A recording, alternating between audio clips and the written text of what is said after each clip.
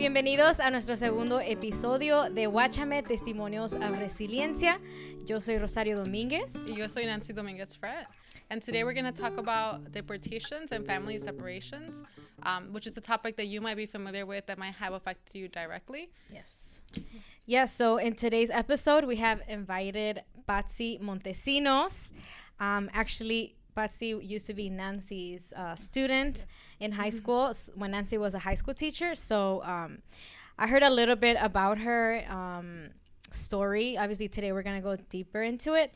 And I thought it was very impactful. So we really wanted to share her story as our first guest. So I don't know, Nancy, since you were her teacher, you can share a little bit about her bio if you'd like. Yeah. I'll read her bio and then I'll share a little bit about Patsy from my perspective. And thank you so much for being here. Like Rosario said, your testimony, your story is so powerful, and I'm so proud of you for how much, so much that you have accomplished, basically almost on your own, right? So her bio is Patsy's a senior at the University of North Carolina, Chapel Hill. She's a part-time reporter for La Voz, Chatham, adjacent to Chatham News and Records, plus that serves the growing Latinx community. In the past, she was named one of the 5 ProPublica emerging reporters. She has also served as a producer and anchor for her school's Spanish and English language newscasts, produced a radio show, and reported for her school's sportscast. Her coverage of Venezuelans, which she wrote from Colombia, won a national award for the Society of Professional Journalists. In addition, her content of a series of campus crimes won a regional award from the Society of Professional Journalists. Patsy was born in North Carolina to 2 Mexican immigrant parents. And she moved to Mexico at the age of 10 and returned to the U.S. around the age of 15, correct? And from my perspective as a teacher, Patsy is a brilliant, intelligent person. Es una luchadora, and she always figures out ways to get where she wants to be. Mostly, like I said, on her own. So I'm really, really proud of you. I'm so excited to learn more about your story because I know parts of it as being your teacher, but I'm really...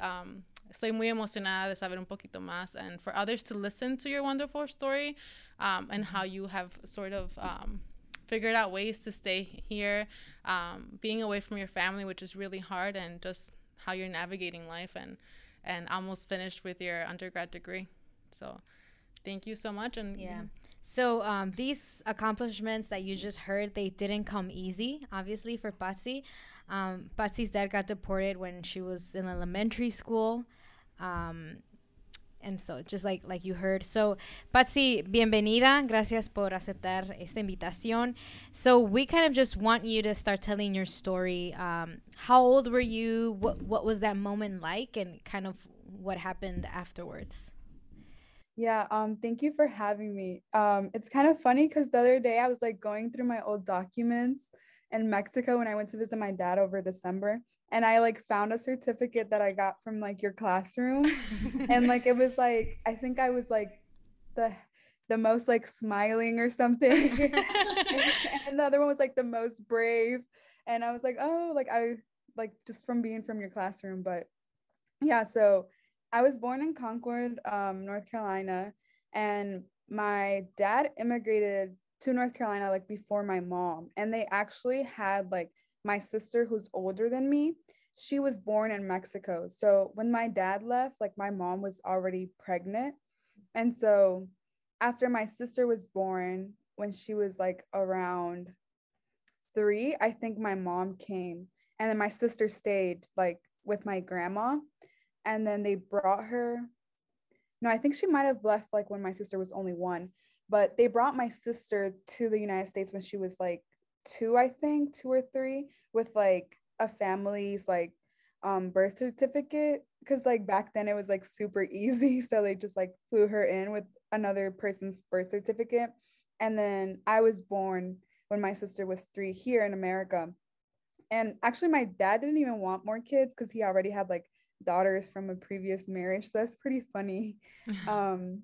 And yeah, I mean, we had a normal life. I remember my parents opened a business when I was young, and we had a nice house, a middle income life. I remember the house we lived in, it was a brick, kind of that American dream with the white picket fence. And then we had a pool in the backyard. We had a little park, a trampoline. We even had like a garage in our backyard that we turned into like a guest home. So like for like two immigrants, that came here with nothing, like we were doing pretty good. And I like family would always come over to our house, and like I mean, I just have pretty good memories like back in our old house. And then like my dad wanted to open a business. So he sold that house to his like sister. And then we moved into some apartments, and he opened like right down the road, like 5 minutes, we could walk to it. He opened like a Concord, like it's called Concord Polishing, like Concord Chroming and Polishing. And it's still open today.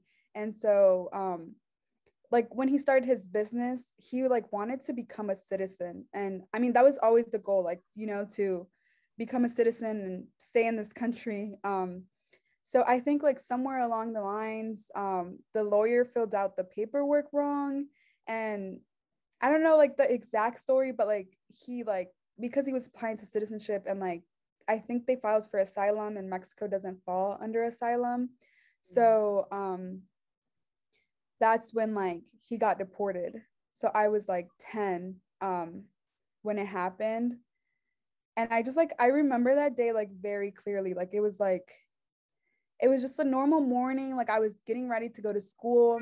It was the day like so it was the day of his birthday, but the morning of his birthday, which is even crazier to think about. Like we were like it was like him and my sister share the same birthday. So like that day was like 6 in the morning, and he was like getting ready to go to work. And that's like when ICE like came. And so we were sleeping in my parents' room. No, we were in our room. So we had a little bunk bed, and I used to sleep on the bottom, and my sister used to sleep on the top. And my dad, when he walked outside, like they were already waiting for him. So he didn't even like turn on his car. So they just like took him, and then they came like and knocked on the door. Um, and then my mom opened it, and she like, she didn't know what was going on. Like, I mean, I could imagine, because at this point, like we're still sleeping, and on the um like sofa was like two of my cousins that my mom like babysat. Um, so like I could just imagine like what was going on through her mind, because then they like entered our room, and this is when I woke up, like me and my sister, was like they like pointed flashlights like at in our eyes. And that's how like we were like, what's wrong? Like, I mean, we're just kids, right? Like I was 7, my sister was 10. And yeah, like that's when we came out, like he was already arrested. Wow. Um, how did you feel in that moment? You were a 10-year-old girl, what do you remember what your feelings were in that moment when you saw that happening? Yeah, I was like pretty confused at first. Like I didn't know what was going on. I mean, it was a moment that like, most immigrant families talk about. Like unfortunately, like it's something that like my parents had already like sat us down since like I was young, to tell us that like if one day they were taken away, they would never like really tell us why. Or like I remember I was so young, I didn't really understand like the difference between immigration and criminality. So like at that time I was like, oh, like my dad's not a criminal, like why are they taking him? And so like I kind of always knew about this moment, even though I couldn't understand it because I was so young. And like thank God they left my mom, because I remember my mom was like so scared. And like I remember the officer telling my mom like, we're not going to take you, like we're only here for like your like him, which is like, something that they don't do now. Like now they like, if they go somewhere, they pretty much take everyone. So I'm really like, and it's hard because I'm like thankful that they left my mom, but at the same time like they took my dad away. So I mean, my mom still forced us to go to school that day, which is crazy. She was like, y'all are still going, like, go catch the school bat. Like, Latinos are always like, no matter what happens, you have to like work for what you're here for, which is like a better life, a better education. Can you walk us through how your life changed? Because you said that you had a pretty like middle class life. Your parents were business owners. How did your life change after your dad left? And how did your mom, she now all of a sudden became like the person, the head of the household. Like, how did that transition affect your lives? Yeah.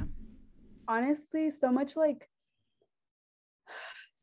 changed. Like, for most, like statistically, because I'm doing like a thesis paper on like deportation and the effects it has like on children.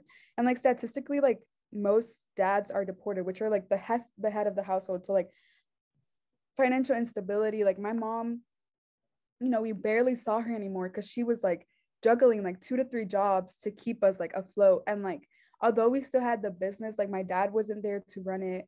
So it was just like chaos, I would say. Like we had to like leave the apartment because we couldn't afford it anymore. So we like moved into like the garage of our old home. And I mean, I don't remember how long we stayed there, but it just like didn't work out. So we had to move out, and we moved with this lady that was actually my mom's like long distant like aunt, and her name was Ama. She was like grandma. Have you ever seen like Coco? Like Yeah. No.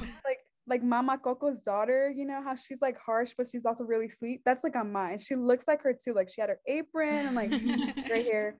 So we moved in with her, and she allowed us to like live with her, and my mom paid rent. We shared like a 1 bedroom. I mean, we went from like having separate rooms to a pool to, a playhouse, like to like having one room with 1 bed for like my sister, my mom, and I.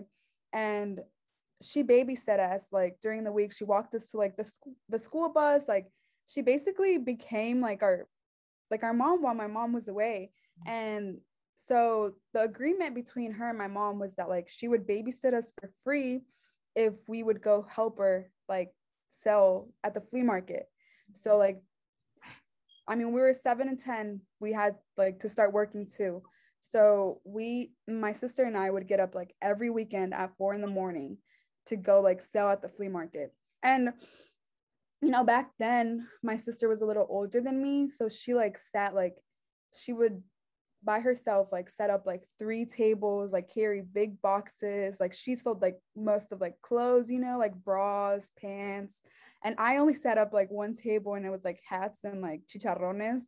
And I probably ate more chicharrones than like I sold because I was like, I was just a kid, like, forced to like become an adult.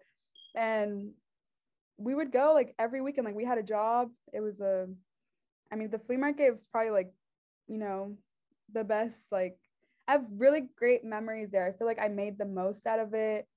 A lot of the people there like became our family. Like I remember there was like the girl that sold like bags. She used to give me free bags. The guy that like sold vegetables would give me like a free mango every weekend. And then like the Asian guy that like sold toys, like he was like my best friend. I used to go like, I got my first like pair of wheelies there for free, and like I used to ride like up and down. So it was like, I mean, it really felt like family. But I feel like the effects of deportation like could still be seen, because that guy who gave me my first pair of wheelies, my mom worked for him, like, because we would work with Ama, but my mom would have like work with a like separate family so that she could like make more money. And he like got deported. That's what my mom told me, like not like maybe 2-3 years back. And like he left like his daughter and like his family. And it's just kind of crazy, when you're part of like an immigrant community, it affects you personally sometimes, or sometimes you're the undocumented, or your family, or the like all around your community, and you're just like constantly having to go through this trauma of like, who's next, like who's gonna like, yeah, who's next.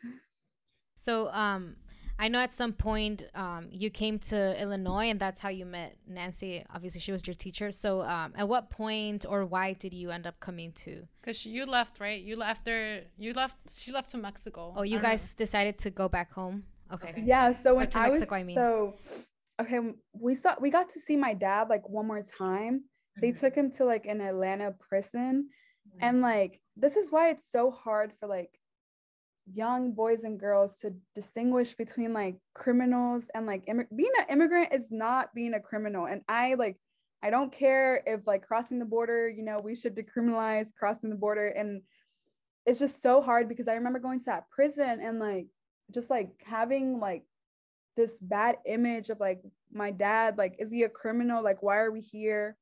And that was the last time we got to see him, like until I turned 9, which is when I got to go to Mexico to visit him. And, unfortunately, my sister, like, she couldn't go because she couldn't come back. So she didn't get to see him for longer than I did. But when I went to Mexico, I just kind of like fell in love. And I don't know if it was because I wanted to have my family back together, but I think I really loved Mexico. I could walk everywhere. I like didn't have to ask for rides. I didn't have to go sell at the flea market. I could just like, be a kid again, like with my dad. And I made friends. All my family, I met my grandma for the first time. And like, I remember she took me to like Las Maquinitas. We won like 200 pesos. Like we went from 5 pesos to 200. And my grandma's like the like biggest Christian. She would never, but like for me, she like went to Las Maquinitas with me. So I just kind of like, I came back and I was like, you know what, mom, like you can stay here with my sister, but I'm going to move with my dad. And so my mom was like, hold up, like, no. So then we were here for one more year. And then I just kept telling her, like, I want to go, like, I want to go. And so it was like through me, she was like, okay. And so when I was 10 and my sister was 13, we moved back. And my sister, like, she was like so against it. And I understand why now. Like back then, I was like, why wouldn't you want to go back to Mexico and be with my dad and like reunite our family? But I mean, she knew she couldn't come back, she knew she was undocumented. She knew that like once we made that step, like she wouldn't. And I mean, she hasn't been back since, and she's 25. So yeah, she was 13 when we left. So you lived in Mexico for like 3 years, you said, right? 2 or 3 years, and then you came back? I lived in Mexico for 5 years. 5 years, So I okay. was 10 when we got there, and I was 15 when I came back. And I mean, when I moved there, it wasn't like that was the plan from the beginning. It wasn't like, oh, she's going to come and then she's going to leave. It was just like, we're moving back for good. But then, I did elementary school, because in Mexico it's like till 6th grade. So I graduated 5th grade and then I had to graduate 6th grade over there. And then I went to middle school and I started high school. And, as you grow older, I feel like you start facing, harsh realities. And for a time, I got to be like a kid in Mexico that didn't really have to like think about these things like I did in America. But it comes to a time when you see like your peers that get like murdered, for sometimes for nothing. Like you don't even know, like, were they a part, of bad, mafia, like whatever you want to call it, or were they just like innocent? Like, I mean, I had like a really dear friend of mine who like got killed coming from a party. And like I like, to me, he wasn't, I mean, I knew him, like we had lunch together almost every day. And like I don't, he didn't hang around, he wasn't like that type of guy, and he still fell in that trap. So, and then women, like to be a woman in Mexico, especially today and back then, it's like it's like a death sentence, like 10 women get killed every day in Mexico. So I think everything was just like adding up, and I kept seeing these, and I'm like, I'm not secure here. Like I'm starting to fear when I walk. I like opportunities, you start growing up, and it's like, if I want to be a reporter, like I am not going to be able to be a reporter in Mexico because they get killed for trying to find out the truth and like trying to fight corruption. And my dad was like, you should go back. Like he was always the one to put that idea in my head. He was always the one like, you need to go back and like get an education over there. You can do it. Like you have like you're a citizen. Like why wouldn't you do it? And my mom was always the one that was like, no, like you're not leaving the house. Like she'd be like, kind of ignoring when we would have the conversation. Like she'd be like, I'm not listening. She was always really like against it. And I mean, I was 15. Like I feel like when you're young, you take like, you act out of impulsion. I was like, yeah, I'm gonna go to America, like it's gonna be fine. I'm just gonna go, I'm gonna go get an education, like it's everything's gonna be fine. But how did it? That's a huge decision, right? Yeah. To make, to leave like your family You were again, right? Because that's 15, what you were right? 15. Yeah. So, how did your life change when you came back here? That's the point where I Yeah. met you, right, in high school. Who were you like staying with? Like, Yeah. what was life like here, like on your own? Like, you were not even an adult yet, you know? I think like it didn't really hit me. And, I still had my quinceañera. So like I had my quinceañera in August and I left in October. So it was like my quinceañera, like my going away party, and it was like big. Like there was like 2,000 people there. Wow. Yeah, and everyone would come up like, you have time to rethink it. Like you really want to go. And my aunts would tell my parents like, están locos. Ella solamente se va a ir a embarazar, like they'd be like, I mean, she's like a kid, like she's gonna go get pregnant and like that's all she's gonna go do.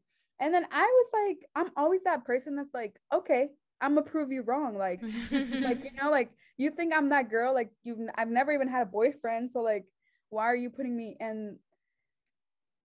When I was here, I think leaving my parents was the hardest part. Like I didn't really think about it until the day we went to the airport. And like I was like, if you turn around and look at them and like see them crying while you're crying, like you're not gonna like leave. So like I was just like, you just need to get on the airplane and then like never look back. And then once I was here, I was like suffering. I mean, I cried almost every night because I still slept with my mom up to that point. Like I slept with her every night. So I like it was probably really hard for her to let me go. But I was like, I'm not going back. Like this is like what I'm gonna do. Like I have a purpose, and like no matter how much I'm suffering here, like I'm not going back. Mm-hmm. Who were you staying with when you were here? Were you with family? And obviously, if it was family, it's not your parents. So what was that like? Yeah. I feel like I stayed with like my stepsister's mom, and honestly, she was like the nicest. Like she was trying to be as welcoming as she could be. And I feel like up to that point, my mom had only like taught my sister, because like Mexicanos, they think que la hija más grande se va a casar primero, and then she has time to like teach her youngest daughter. Yeah. So my sister was the one that would like learn how to cook, learn how to clean, and I was always the one that was like, oh, ella está chiquita, ella le enseño cuando se vaya su hermana. Yeah. So when I came here, it's like I was just a kid, so like I don't think I didn't know how to cook. Mm-hmm. I barely cleaned, so like como dice mi mamá, like el muerto y el arrimado a los 3 días apesta. And like I found that saying to be true wherever I went, because I mean people do things differently, and your parents are like the only ones that will like take you as you are, and like have patience with you. Mm-hmm. And we paid rent with her. We paid like I think like $500 a month. So honestly, I left there because we were behind on rent. Like always, we were always like behind $1,000. Like we couldn't afford it. I had like a job with my sister on the weekends, but I made like $20. So it was just like not enough. And we had an uncle here in North Carolina who was like, oh, like if she goes to school here, she can stay with me for free. And so at that time, that sounded like the best decision for my parents, because I really had no say.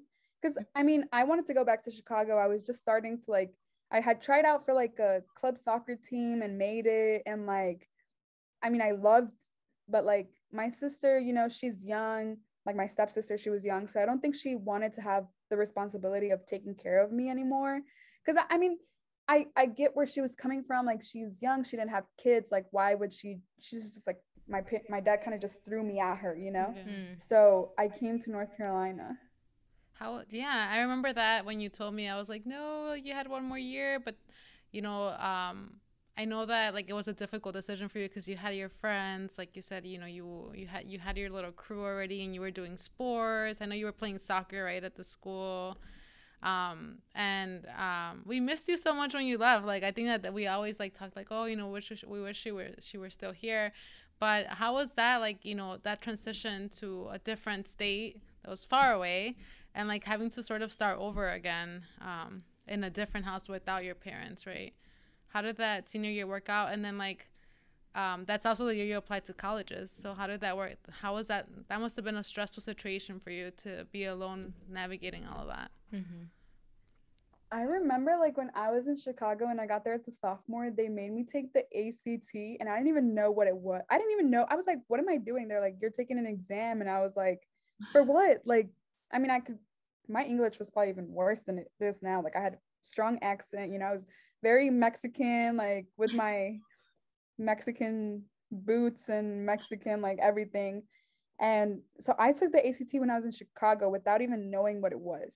So my score was like an 18, and which is, I mean, you know what? I'm proud of it because my English was bad. I didn't even know I was taking the ACT. Like, so when I came here, I was like, honestly, like it was worse than in Chicago, like the situation at home. Mm-hmm. I wasn't allowed to do sports anymore.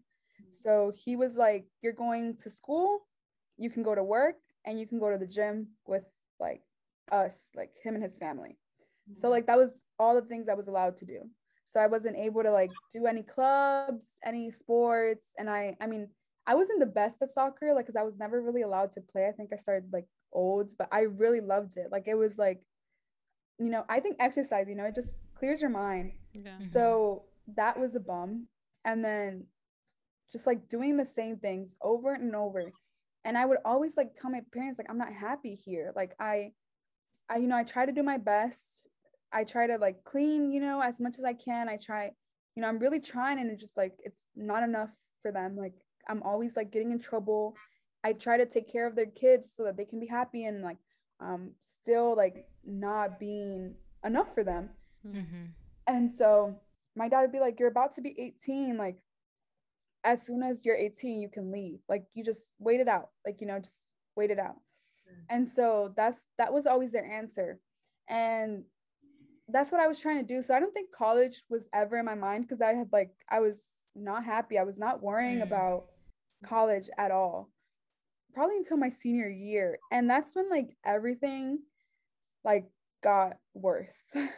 So when I was like a senior, um I remember it was prom, and I still hadn't applied to any colleges. Okay, like I feel like when you're a kid, like especially when you're a kid of an immigrant, you don't really even know how to get to college, Mm-hmm. because like nobody tells you.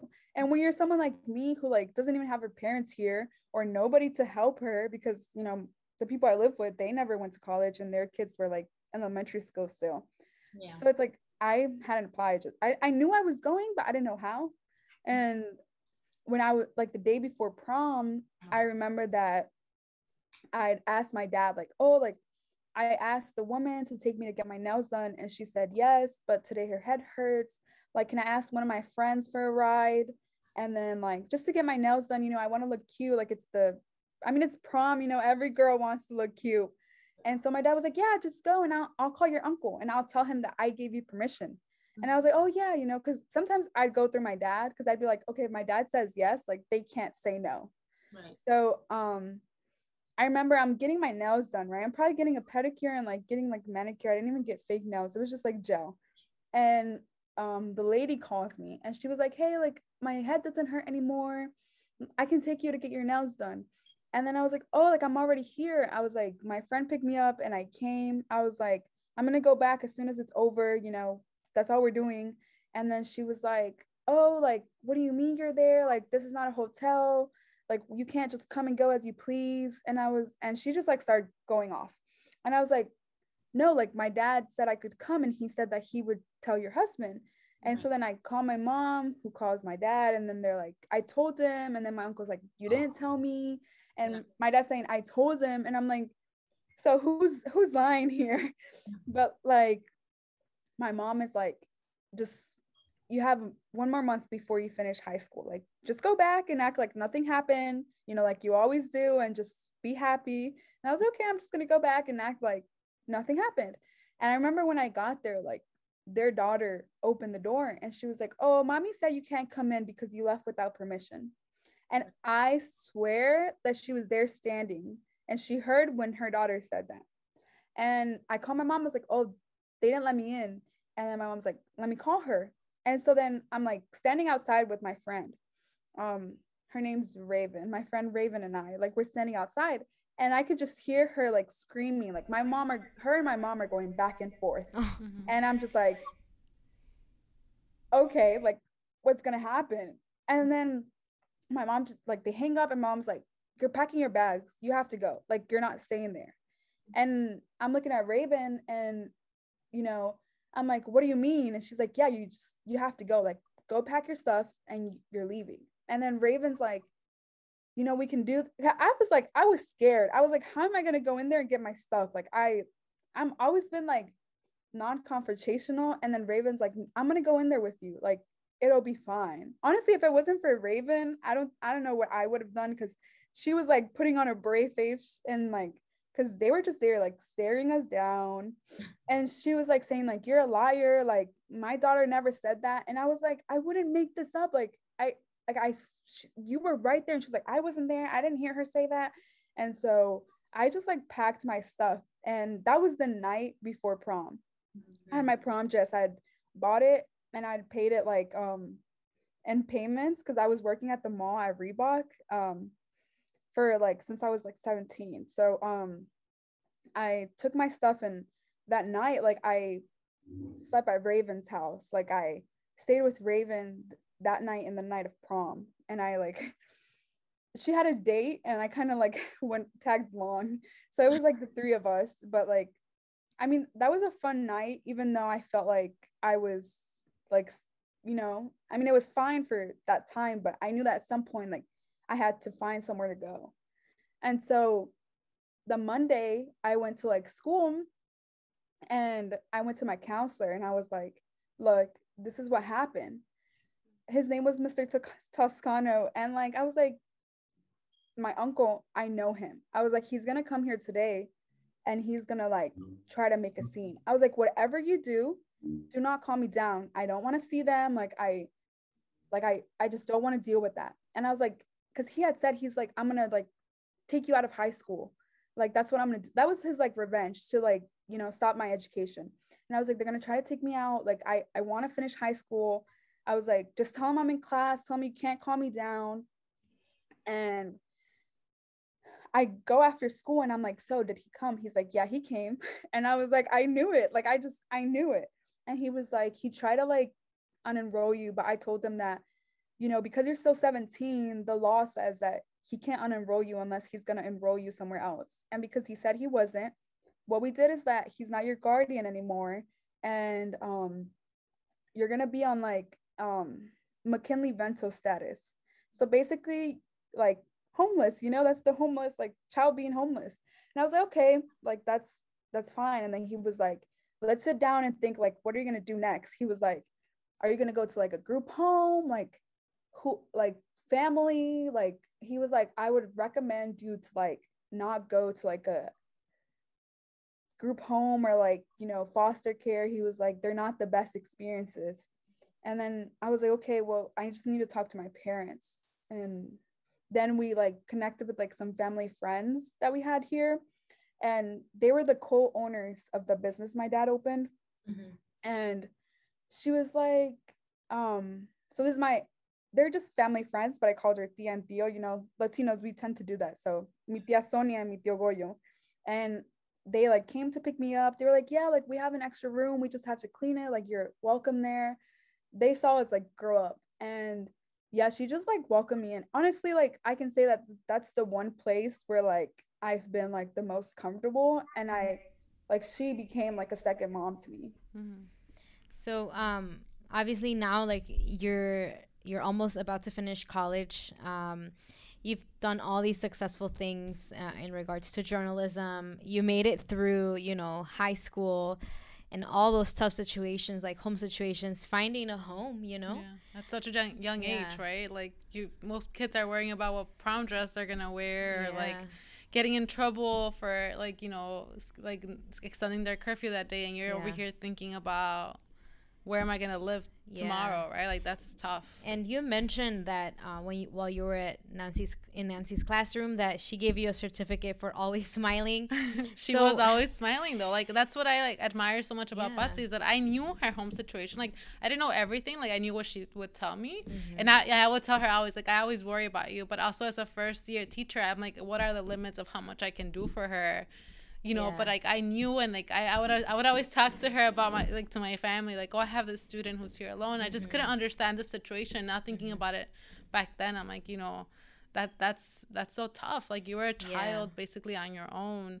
How did you end up like you were basically like homeless for like a weekend, and like and then you found someone, you know, your parents helped you find someone else, but it's a different house, right? So you changed houses like 3 times already.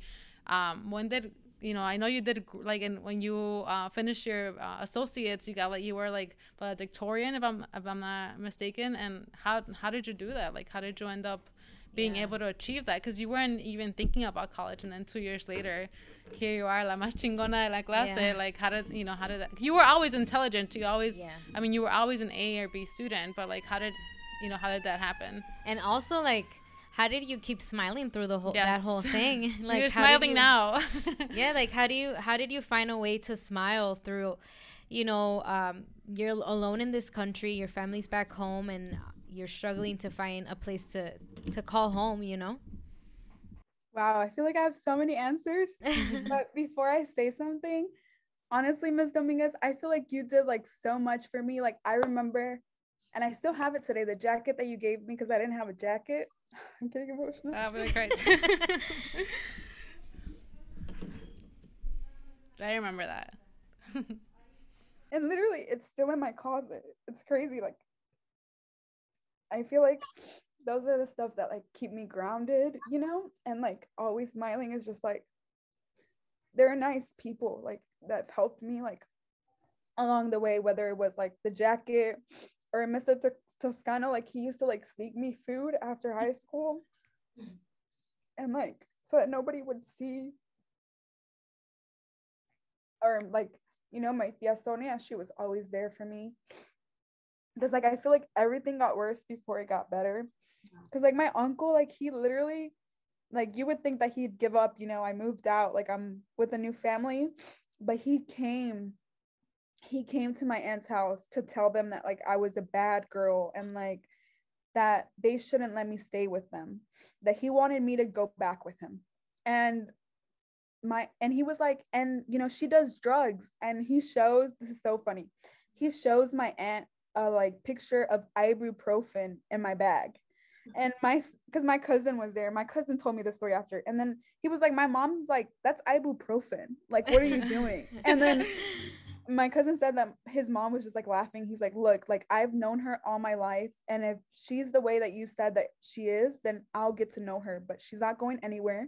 And then he was like, well, I'm gonna call the police because you kidnapped like a kid. And then she was like, call the police, like you're undocumented, I'm not, so let's see who loses.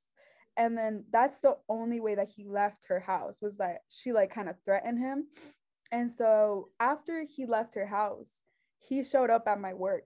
And so I was working at Reebok, and I'm at the register, you know, working, and I'm already going through a lot, like, you know, like I'm like, my mental health at that point was like bad.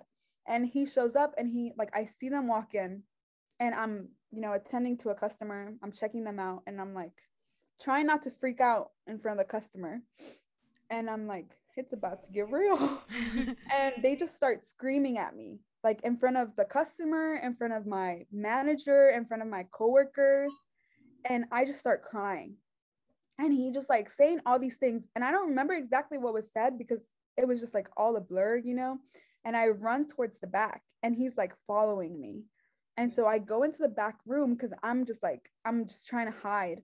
And then he's like following me, trying to go into the back room. But then one of my coworkers came out and was like, he stood up, because my manager, like, I mean, they didn't know what was happening. They didn't know what to do. So it wasn't until my coworker was like, you need to go or I'm going to make you go. Like they were about to get in a physical fight because he was just like screaming, like, and that's when like my parents were like, I'm going to address them. Like if we have to put a restraining order, that's what we're going to do. And until this day, I don't understand why that was going on. Like, I already left your house. Like, I didn't take anything. Like, y'all didn't give me any money. Like, I don't owe you anything. Right. I don't know, like, what's, like, I don't understand, like, what was the issue, like, why he wanted me back. Like, I mean, I don't get it till this day. And actually, when I had already gotten to college at UNC, like last year, I received a call and it was him trying to like apologize. And like, he's like, my kids really miss you. And like, you know, my, especially my daughter, because like he had a daughter and like I used to be like really close to them, like help her with her homework. And she was like, she wants to see you. Like, we could drive up to university. And I was like, you know what? I'm in class. Like, I'm going to call you later. And then I was like, I never called him. I blocked that number because he had called me from a different number, from like a private number. I mean, he knew I didn't want nothing to do with him, not after like all that show and him going around telling people that like I was a prostitute and that I had did drugs. And I was like, first of all, I'm still a virgin. Like, what are you doing? So it was, that whole experience sucked. And there was like some people in Mexico that like believed what he was saying. And if it wasn't for my aunt that was like always there to stand up for me, and she was like, she's not the girl you're describing. Like, I don't understand what the obsession was, but that was like going on. And so I was still finishing high school while all this is like happening. And I'm like meeting with Mr. Toscano, like you know, a lot, because he gives me food, like after school food for me to take. And then I applied to UNCC and I got in, but there was like no financial aid. And I kept like calling the office, like, hey, like I'm, you know, I have McKinley Vento status, which says I'm homeless. Like, my parents are not here. Like, I need a full ride or else I can't go to college. Like, there's no way I'm going to pay for anything. And their office was really bad at communicating. I never, like, I submitted every document they wanted. I never heard back. And it was like, at this point, I had already graduated. So Mr. Toscano was like, okay, like, I know about this community college, like Central Piedmont.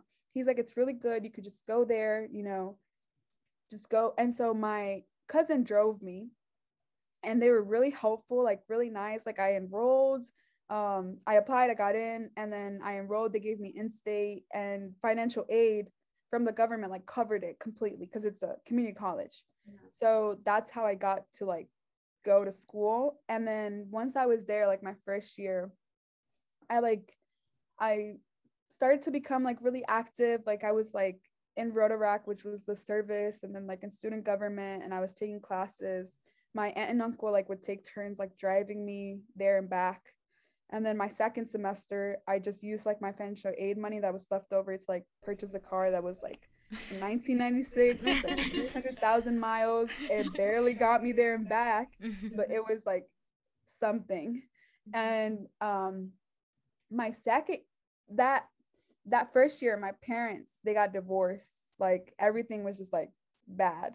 And I think that's really like when I got lost, like for the first time. Like, I could endure apparently everything else, but like once I felt like my sense of like the only sense of home and family I had like back home was gone, that's when I would just be in my room like depressed. Like, I have the lights off, like I wouldn't come out, and I didn't care about school anymore. Like, I just like I wasn't myself. And then my aunt, like, she would write me notes every day and she'd leave them on my door. Like, come on, like, you have to, you know, like, pray, like, you're going to come out of this. It's going to be okay.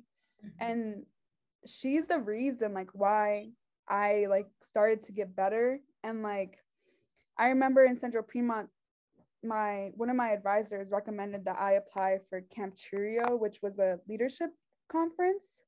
And then at that leadership conference, the first day, they were like, oh, we're gonna do an exercise. Like, everybody, like, we were in groups, and my group, it was like 6 other students and Miss Jen. And she was like, oh, like, draw your home. And like everyone had to like go up there and present their home. And I was like, well, what am I gonna draw? Because I don't know what to draw. Like, and so I just went up there with an empty piece of paper and I just like cried because I had no idea like what to say, what to draw.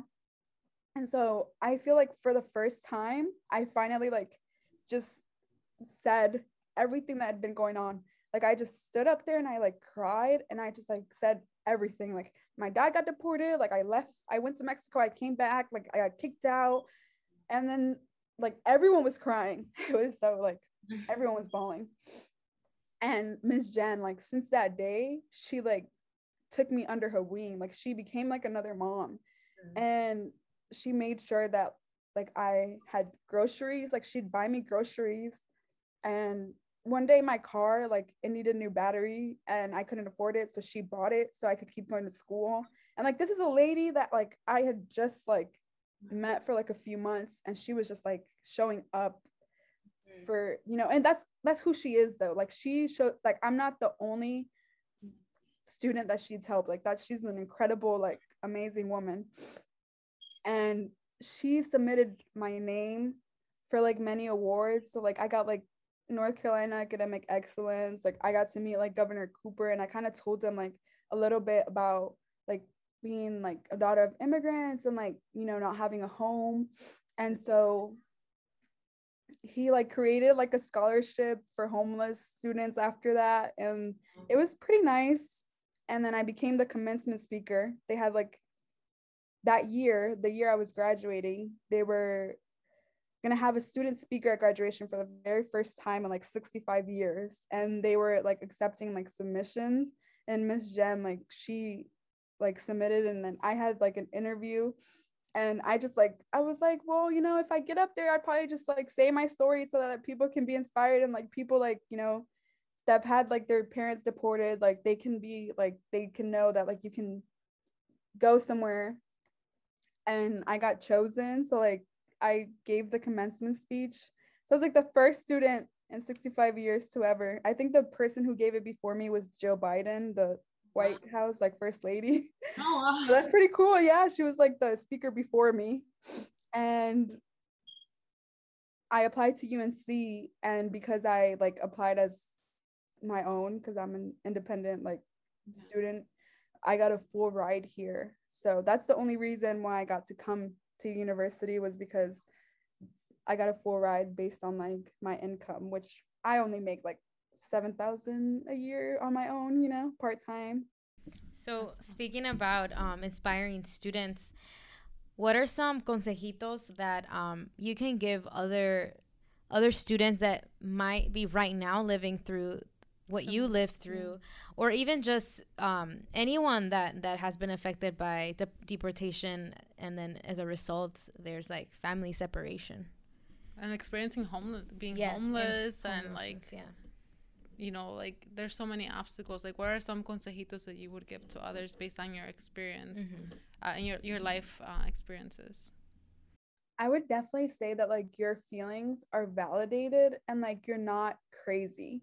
Because I feel like for so long, I thought that I was like overreacting, like, you know, whatever I'd gone through, like that wasn't an excuse for me to like be in my room, you know, depressed.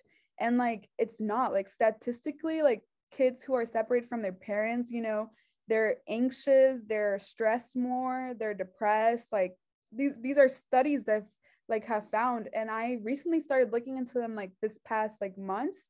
And I'm like, I feel so validated. And but even if those studies didn't exist, like your feelings are validated, like what the, you know, what the immigration system has done to you, or, you know, what the system in general has done to you. Like if you're homeless, but it's not for immigration, like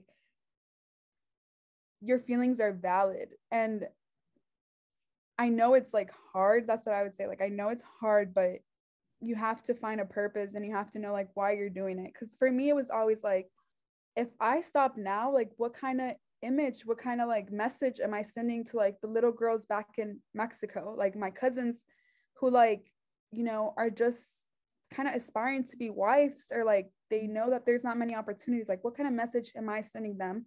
What kind of message am I gonna like send the Latinx community and like as a whole?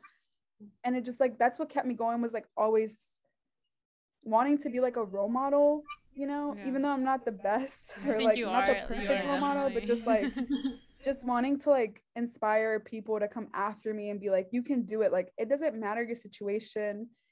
if you just like work hard, ask for help when you need it, because I took long to ask for help, but if I hadn't asked for help, I probably wouldn't be here.